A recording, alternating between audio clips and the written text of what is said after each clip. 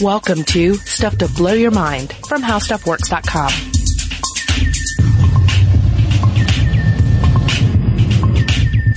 Hey, welcome to Stuff to Blow Your Mind. My name is Robert Lamb. And I'm Christian Sager. Christian, what comes to mind when I mention feral children? Well, I read a book when I was, it's a young adult book called My Side of the Mountain. Have you ever read that? I don't think I have. It was one of my favorite books when I was a kid, and it was about a kid who was 12 years old, I think, and he just decided he lived in New York City, and he decided he hated the city. So he went to the forest upstate where his grandparents had property and proceeded to live in a tree, and his best friends were a hawk named Fearful and a weasel named the Baron.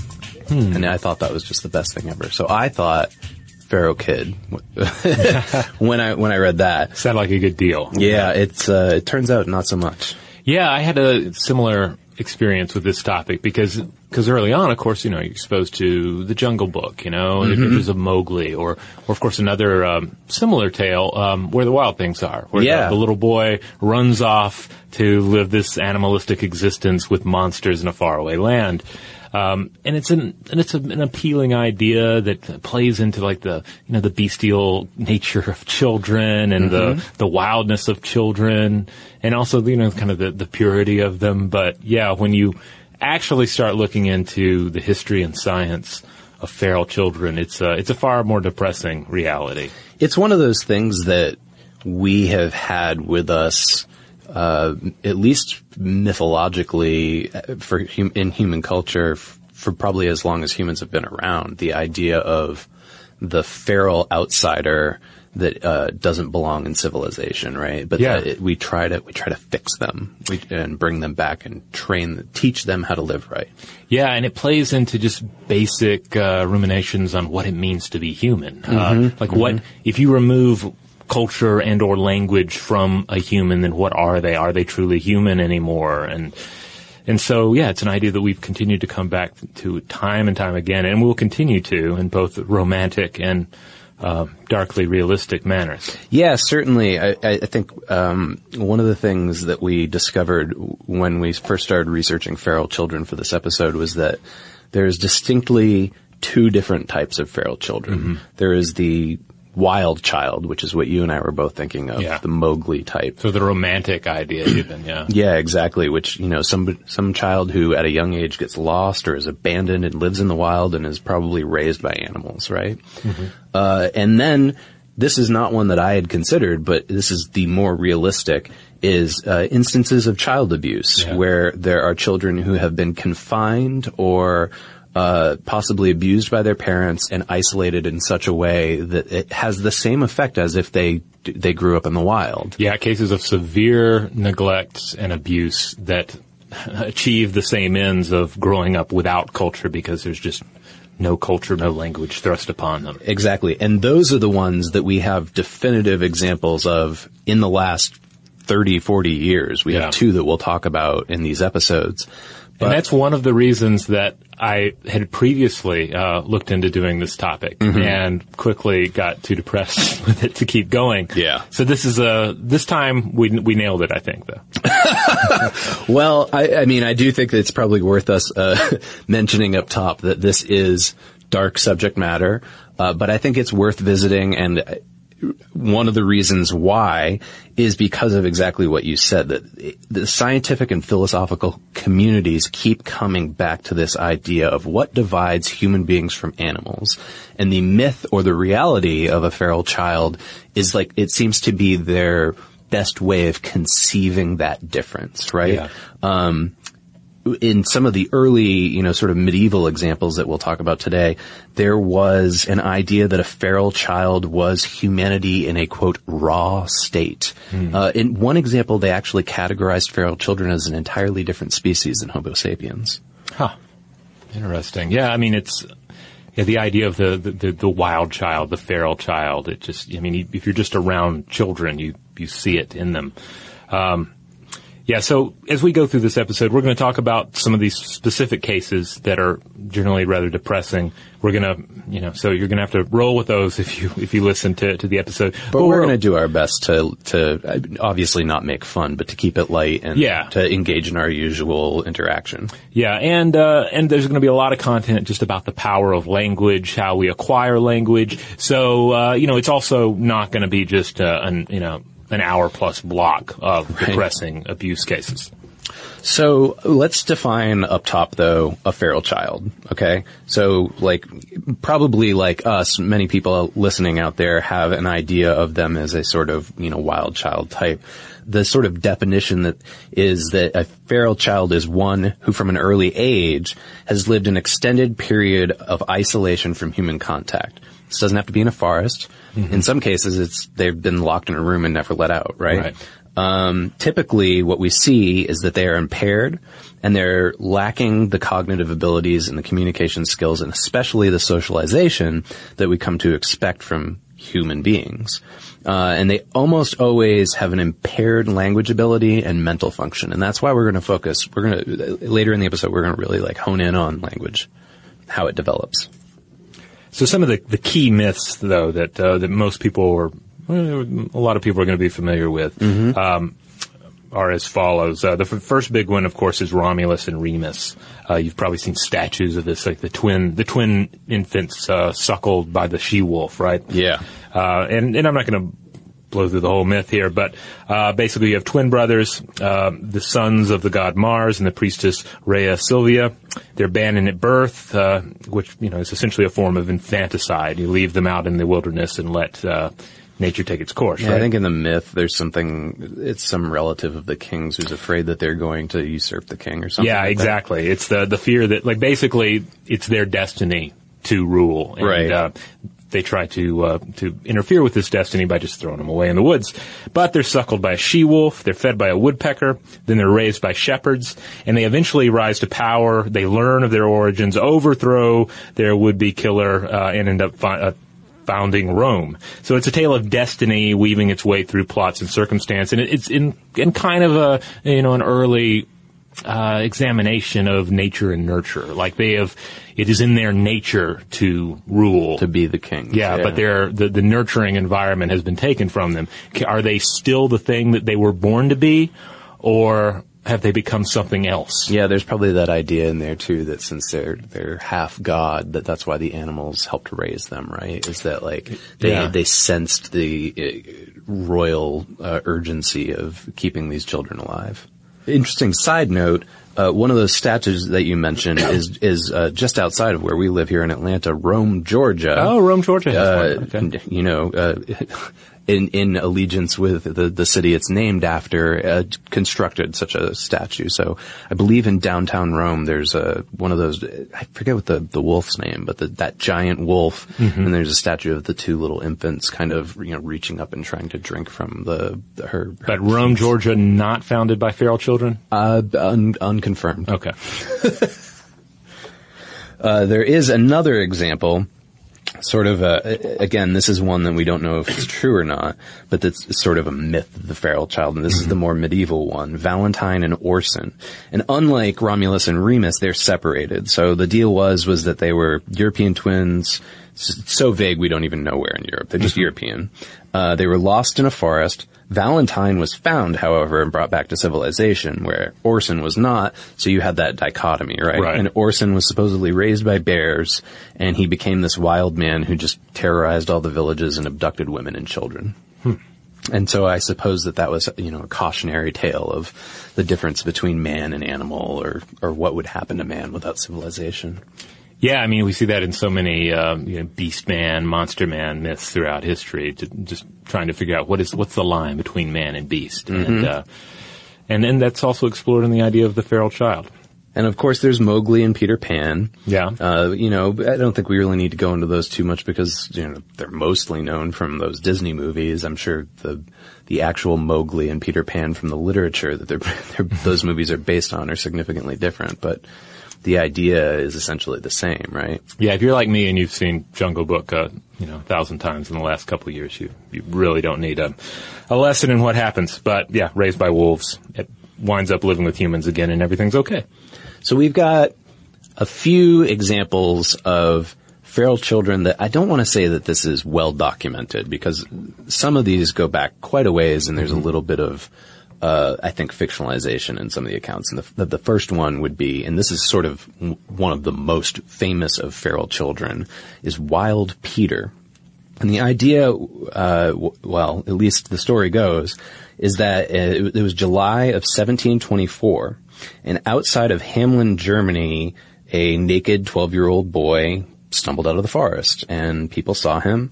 He only ate grass and leaves, and whenever people tried to approach him, he would run up into the trees and hide.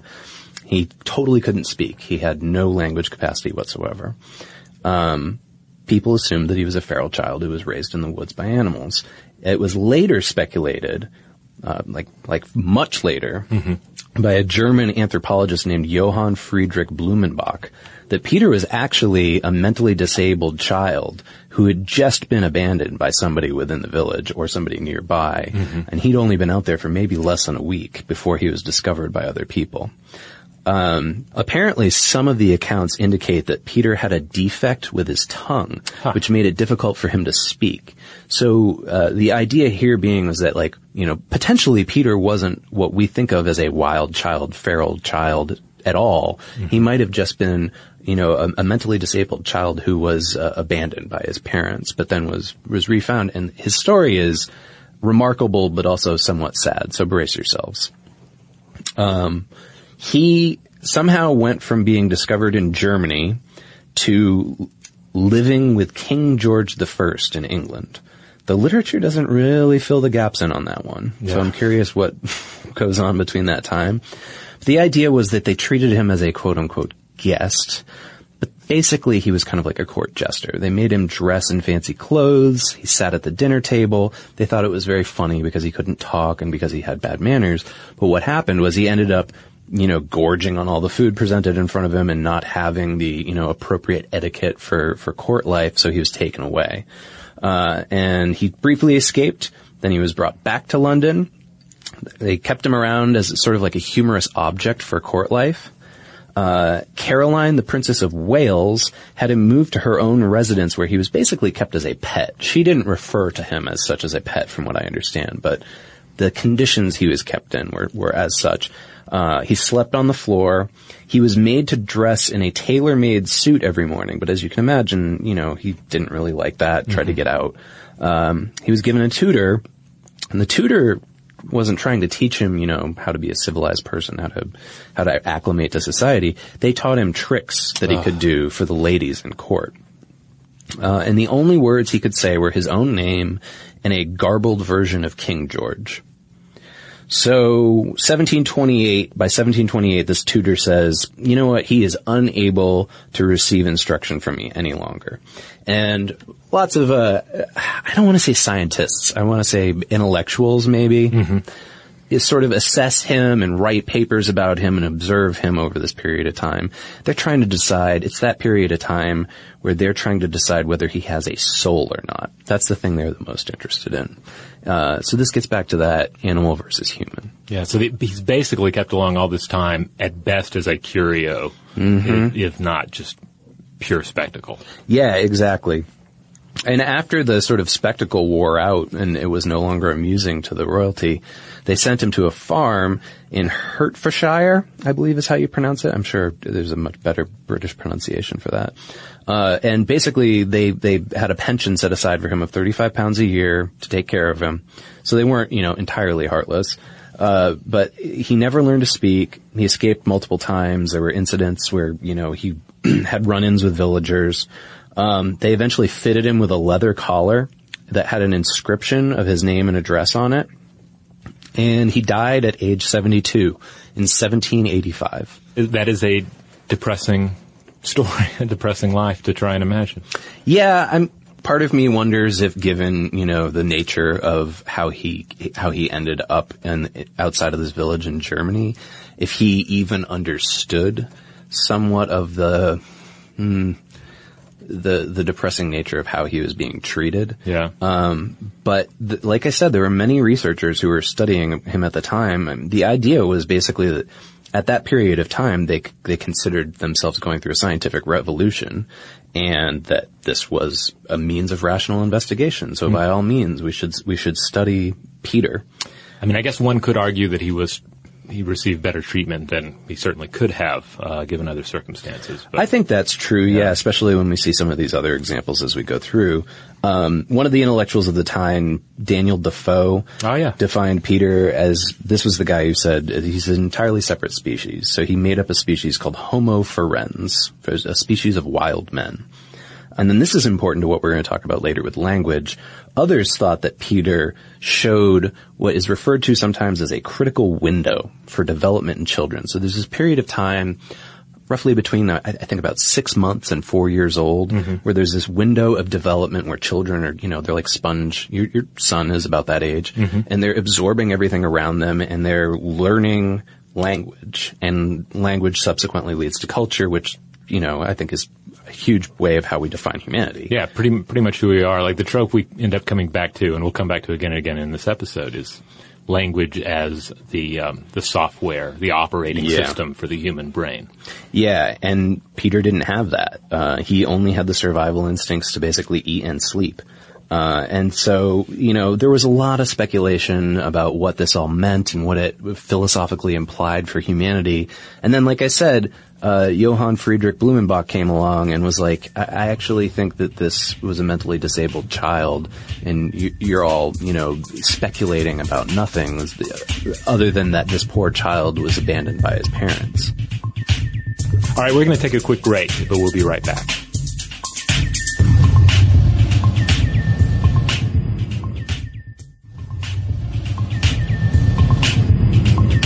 All right, we're back. Now, the next one we're going to mention here briefly, Victor of Aveyron. Yeah, this one, he was found just outside of France in 1800. Yeah, he was studied by and written of by physician Jean-Marc Gaspard Detard, and he eventually gave up and asked his housekeeper to care for Victor. But some of you may remember Victor from Truffaut's 1970 film The Wild Child, which gives this fictionalized account of their relationship and his work with Victor. Yeah, I haven't seen that, but from what I was reading about the case of Victor was basically that, and we see this in a lot of cases of these feral children, that there's some intellectual curiosity at first and then they just kind of give up. Yeah, because ultimately you're left with the hard problem of what do you do with somebody who you can't bring them back. You can't turn them into a fully functional member of society at this point. Right. Yeah, and the care is more difficult than what they believe that they signed up for, right? I mean, everybody wants to save the day, and then everyone wants to figure out what's going on, but yeah, it's a lengthy process. But supposedly, Victor, did have some progress, at least compared to Peter, and he knew how to read simple words, and he never really eventually learned how to talk, but he had some capacity for understanding symbols, it seemed like. Yeah, and this is where we see it referred to as, quote, the forbidden experiment, because that's the thing about this. You could never create a languageless child to study. I mean, you could, but it would be the most heinous thing ever, like well beyond most things that make lists of evil experiments.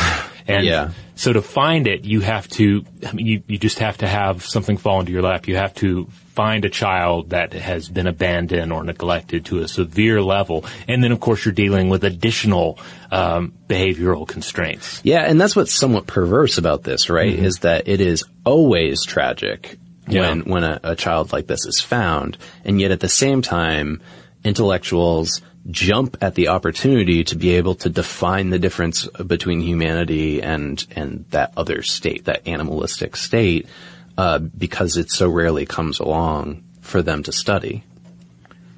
We've also got another example. These are just a few. We didn't have much deep dive research on them, but there was one child named Mimi LeBlanc, and she was the savage girl of Champagne. She appeared in France in 1731. She was dressed in animal skins, again, was wild and resisted capture. Eventually, she acclimated to society, and she was actually able to tell her story. And what she said was that she had been sold into slavery when she was a little girl, and she survived a shipwreck And then she, and I'm assuming this girl was also on the shipwreck with her, an African girl of the same age survived in the wild together. And they parted ways, and that was when Memi, I think, eventually was found by civilization. Then there's Oksana Mayalia. Yeah, I think that's right. Yeah, Ukrainian girl, supposedly raised by wild dogs and ate raw meat. Not a lot of details here beyond that. And in 1996, Ivan Mushakov was found in Moscow. He was a 4-year-old who wandered away from his home and ended up living in the streets with a pack of wild dogs. But eventually the authorities captured him and, forced him back into society. Well, I don't know about forced, but it sounds like it was enjoying, from what I read, that he enjoyed being with the dogs. Well, yeah, I mean, little kids love the dog. This kind of gets back in just the appeal of it. Like, you see little boys want to take all their clothes off and run around and pet dogs, Yeah, and I think that to a certain extent the dogs allowed him to be their pack leader too, right? So that was probably enjoyable for a 4-year-old. There are always some interesting dog stories coming out of Moscow. I want to say that's also where there were tales of dogs using the subway system, wild dogs. Oh, yeah. That would board a train and take it to their stop and get off. I heard about that recently, yeah. I can't remember if it was in Moscow or not, but yeah, that's definitely a thing. And sometimes maybe this explains it. They were taught by Ivan in 1996 how to ride the public transportation system. All right. So we're going to talk now about Jeannie. All the examples before this were what we think of as wild children. Children who were raised in the wild, either on their own or with animals, right? Right. Jeannie is our first concrete example in the 20th century of one of these children who was abused and basically abandoned, or at least isolated, and subsequently was thought of as a feral child. Yeah, and it's a sad story, and we're not going to be able to even cover all the angles on it because it involves the media, it involves well-meaning scientists, well-meaning caregivers, and just the lifetime care of an individual. There's an excellent documentary that came out years ago from Nova, right. Secret of the Wild Child, and I embedded a YouTube of it in a post that I'll link to on the landing page for this episode. So that's a great place to go. That post is up on stufftoblowyourmind.com, right? Yes, it is. Okay. So it's a wonderful documentary that gets into all the if all you the details. really want a full deep dive into the history of Jeannie, we're gonna provide as much information as we can here, but we need to cover the whole instance of feral children. Yeah. So this takes place in Arcadia, California. Jeannie, and that's not her real name; that's her case name. Because it's like the mythical genie, an emergent creature without a human childhood. She was born in 1957, and she still resides in California as a ward of the state. But she suffered from a very traumatic childhood, if you can even call it a childhood. Locked in her room, tied to a potty chair for most of her life. Yeah, one instance I read was that she was chained to it, and that she slept there. Yeah. She sat and slept on this potty chair. Yeah, like she was basically kept in an upstairs room for the first 13 years of her life. And a lot of it had to do, if not most of it had to do with her father being a rather disturbed individual. Yeah. Who thought that she was retarded and that she would die before she reached the age of 12. Yeah, I think his idea was like he would sort of hide her from society until she passed away. Yeah.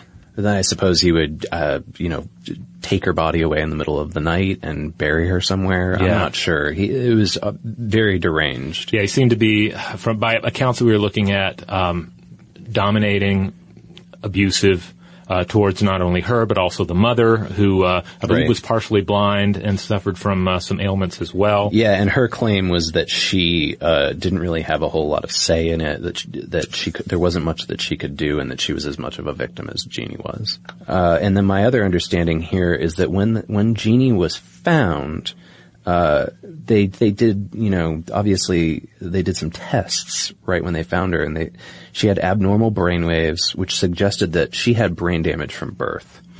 Not everybody agreed on this though, because later on in life, Jeannie showed improvement when she was taken to, she had a long story, but when she was taken care of by caring families, she showed improvement. And in most cases of birth brain damage like that, that's not the case. So there's some dispute over this. Yeah, but there's so many additional factors involved in this one because, again, she's deprived of language, but deprived of love, deprived of environmental stimuli. She was punished for making noise, apparently, beaten for making noise. So throughout her life, it was a real effort to try and get sounds out of her. And I believe at one case later on, she was in a foster home environment and she was punished for vomiting. Yeah, I read that as well. So she backtracked after that. She basically was, taught through punishment that opening her mouth was wrong. And so she did everything that she could to either not speak or open her mouth at all. So not only was she mute because she never learned language properly, but because she was basically taught not to talk. Yeah. She had they describe it as a bunny walk. When they found her, apparently, she was strapped to this potty chair. Apparently the way that she walked was sort of like a rabbit, with both feet she would jump forward. Yeah, the footage of her in the documentary, she moves very mysteriously, Okay. And it all kind of plays into the appeal of her case is that she looks like a normal child, she looks, there's something kind of haunting about her though because there's an otherness to her as well and her it's reserved heartbreaking. Yeah, exactly. It's that, right, exactly. It seems alien instead of human. And so there's something about it that turns you off. But then at the same time, it's such a heartbreaking story that you just can't help but feel horrible for her. Yeah. Well, what eventually happened was the father shot himself basically right after they took her away. Yeah, the media really got involved in this pretty quickly. And in the end, there's actually a connection to Victor in this because that Truffaut movie we mentioned debuted exactly 1 week after Jeannie was discovered. So in no time at all, just, full-fledged, media circus. And this guy's atrocities have been revealed to the world. Yeah, I wasn't alive then, but I suspect that at this period of time in 1970 that feral children were a hot topic in the media at the time, probably in newspapers and television reports and such.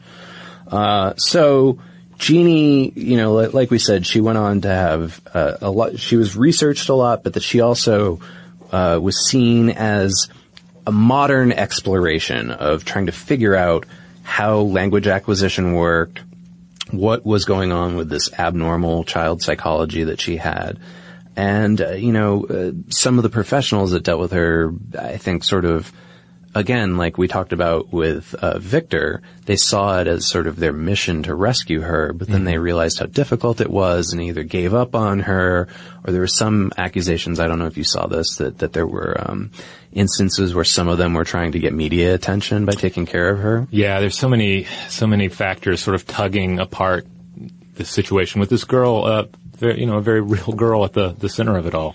And it's worth noting too that at one point she did wind up with her mother again. Like her mother recovered enough to where and was cleared of abuse charges and apparently tried for a limited amount of time. It didn't work though, was my understanding. And then that was when she entered multiple foster homes after that, I believe. And some of those foster homes were abusive, and that was where she was abused for vomiting one time. Yeah.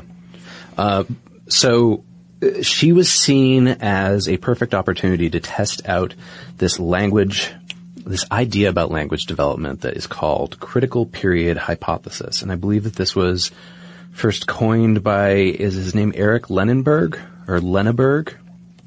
I believe it was proposed by a pair of neurologists, Wilder Penfield and co-author Lamar Roberts in 1959, but then it was popularized in the 1970s by Eric Lindbergh. That's what I read. So the idea is that of the critical period hypothesis is similar to that window that I was talking about earlier, which is that in the first few years of life, it is a crucial period for human beings to learn language and to be presented with the appropriate stimuli to join civilization.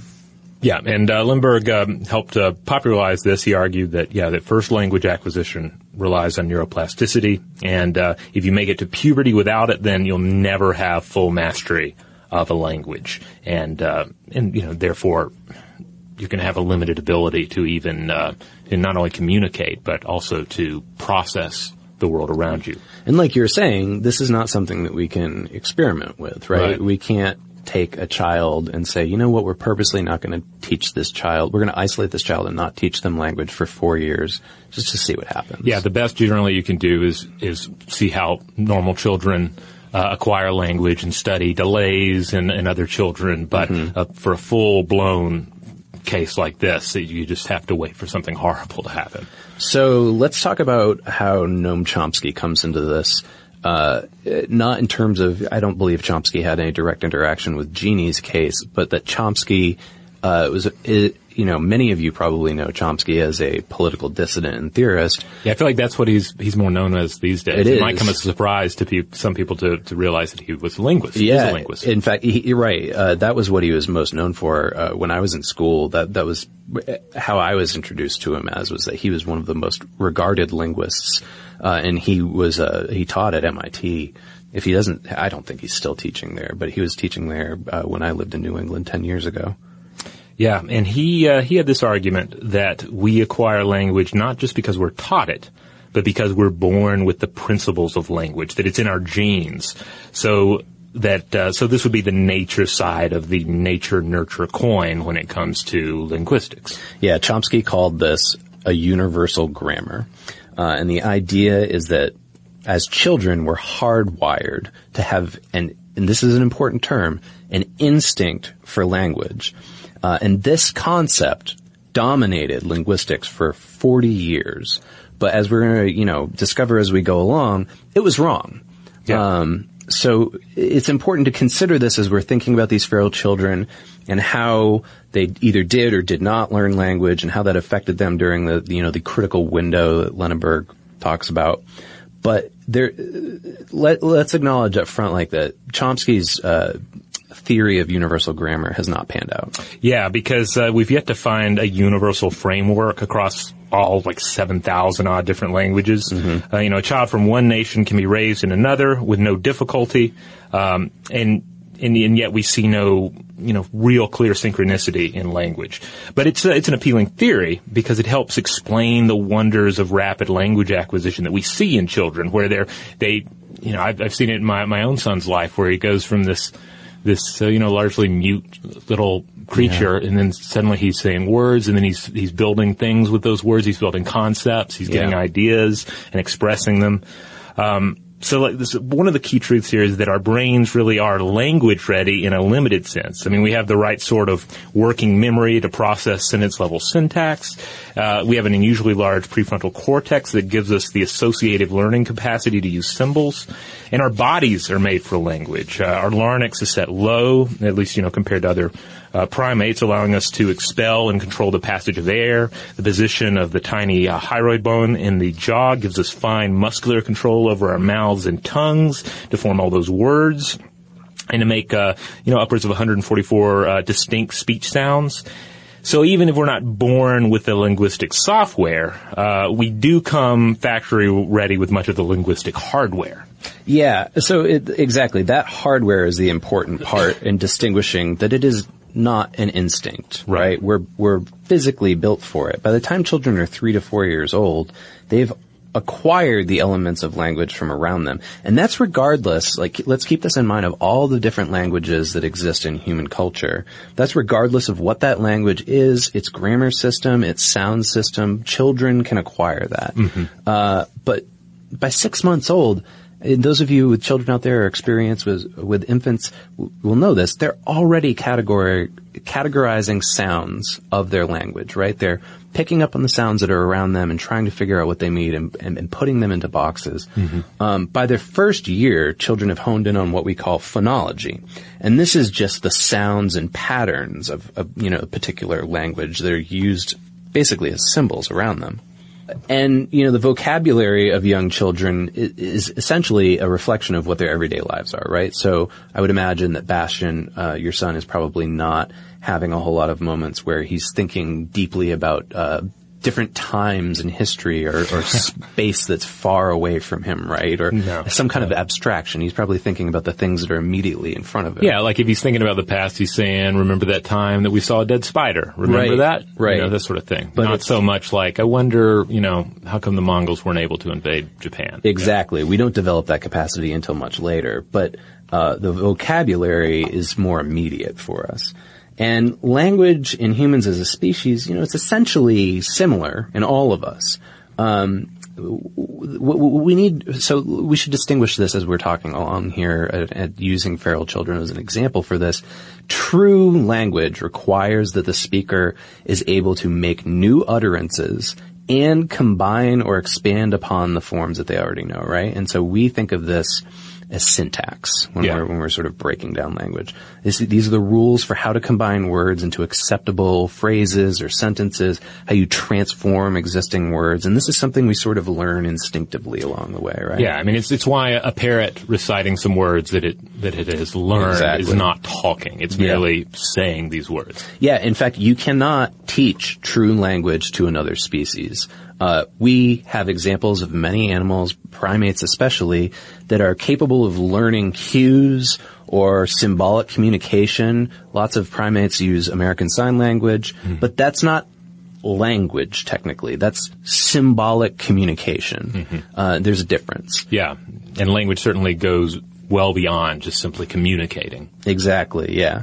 And so, you know, part of this is why it got to the heart of the sort of human versus animal difference, is that to learn language you have to be in a society. It requires that you have emotional motivation and social interaction. Like, for instance, we know that you cannot just put an infant in front of a television and they'll learn language.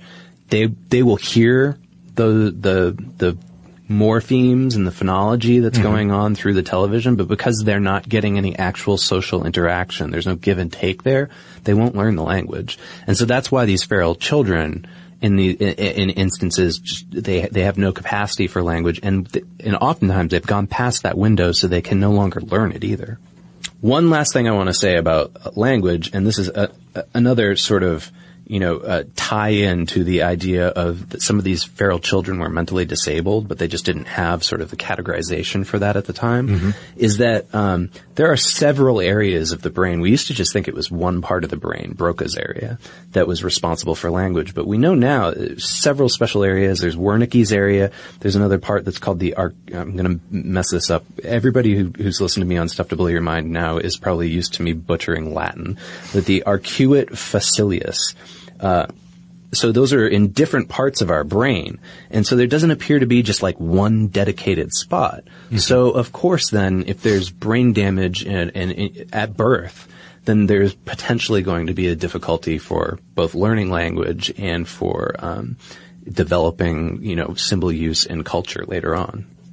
Now to come back to Jeannie's case, she did acquire some language in her life. She used it to make sense of past and present and express herself. But she never fully communicated. And certainly this was, all of this was made more problematic by her, her aggression at various times in her life and just the overall traumatic nature of her existence. So what that sounds like to me is symbolic communication, but not necessarily language, right? She didn't possess the ability to transform words into syntactical structures. But she was able to communicate still the same way like a dolphin can or a chimpanzee can. Yeah.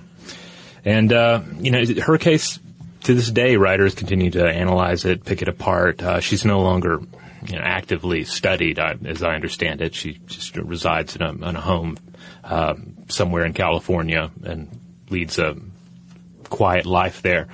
And it's explored in that documentary. Of course, her case is kind of controversial due to so many people trying to inject themselves, and ultimately a lot of them I think were trying to do the right thing, but those agendas kind of become crossed here and there, where one person really wants to get to the root of her problem, to study what's happening, and another just wants to see her cared for in an environment that is not going to jar her or confuse her. And of course, during this period of time, this was when I think that there was a lot of debates in American politics about how much tax money should be going towards supporting mental health care. And so in 1974, the National Institute of Mental Health revoked her treatments funding. And this was when she went back to her mother. Her mother was acquitted of all the charges. Again, like, it didn't work out with her mother. She went into foster system. Bad things happened. As far as we know now, right? A private investigator found her at some kind of facility in California for, from my understanding, is for mentally underdeveloped adults. So she's being cared for. Right. Okay. So, actually, there's another example of very similar to Jeannie, from as close enough as 2005. And this is a young girl named Danielle Crockett. Some refer to her as the girl in the window because of, that was how she was discovered. People saw her in the window of this home. She was in Florida. And when she was a 6-year-old, she was found isolated in a small room within her mother's home. And the officer that found her said that this was the worst case of child neglect he'd seen in 27 years on the force. And I won't go into the details here, but it was absolutely filthy. It was just horrifying, the description of this place that she was living in. And I think, like Jeannie, I don't know that she was chained down, but she was kept in a room by herself. When they found her, she was unclothed and emaciated. She was covered in bites and sores. She couldn't communicate at all. She couldn't even eat solid food. The most telling thing was that she didn't recognize any kind of communication from other human beings or even affection. And then what's important about this is severely autistic children still respond to affection, but she wasn't responding at all. And so as a result of this, her imprisonment was defined as being something called environmental autism. So it was that, like, the circumstances of how she was raised up until that point, basically generated the same symptoms that she would have if she was autistic. You know, this brings to mind, research we've looked at in the past about just the effects of isolation on adults. Right. You know, the individuals who've already made it through their childhood, and acquired language, but just to put a regular, otherwise healthy adult in an environment of very limited stimuli, can have a disastrous effect on the psyche. Yeah, absolutely. I know just for myself, like, if I stay in that house for too long, I have a tendency to hole up while I'm doing work. But I can easily go a couple days on end without leaving the house. And you don't realize it, but it starts to affect you. Yeah, I mean, our brains evolved to allow us to live in a world of various stimuli, of fixed and moving objects. And so when you deny it those things, it begins to gnaw on itself. You see things that aren't there, you hear things that are not there. And, and that's an adult. Now imagine that scenario for a child that is in the process of absorbing all the data about the world they live in. And she has no other example. Yeah. Well, the good news about Danielle Crockett is that she was adopted by a very loving family, from what it sounds like, and made significant developmental progress in the years since. So it's been 10 years since she was found. So she's probably 16 now. And she lives in Tennessee with her adopted parents, and they're caring for her, and they're dedicated to being with her for the rest of her life. Well, good. Well, hopefully that will continue to look up. I think it will. Yeah, it was reading in particular. There's a really great piece about Danielle that hopefully we can link to in the show notes. But they at length interview the family that adopted her, and it's heartwarming. All right, so that's just the first part of our exploration into feral children and the acquisition of language and what language does as this software for the hardware of the brain. And we're going to pick it up in a second episode. Yeah, we're going to talk more about the science of feral children, focusing in on language and child development.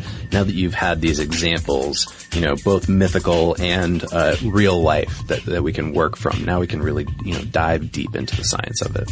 In the meantime, head on over to StuffToBlowYourMind.com. That's where you will find all the podcast episodes, the blog post, videos, links out to our social media accounts like Tumblr and Facebook and Twitter. We'll blow the mind on all of those. And again, the landing page for this episode will include links to some of the studies we've talked about, as well as related content on the site. Yeah, and please listen to the second episode, but let us know anything that you've learned about feral children over the years. Maybe you perhaps have done some work in child development yourself, we'd love to hear more about it. You can reach us at blowthemind@howstuffworks.com.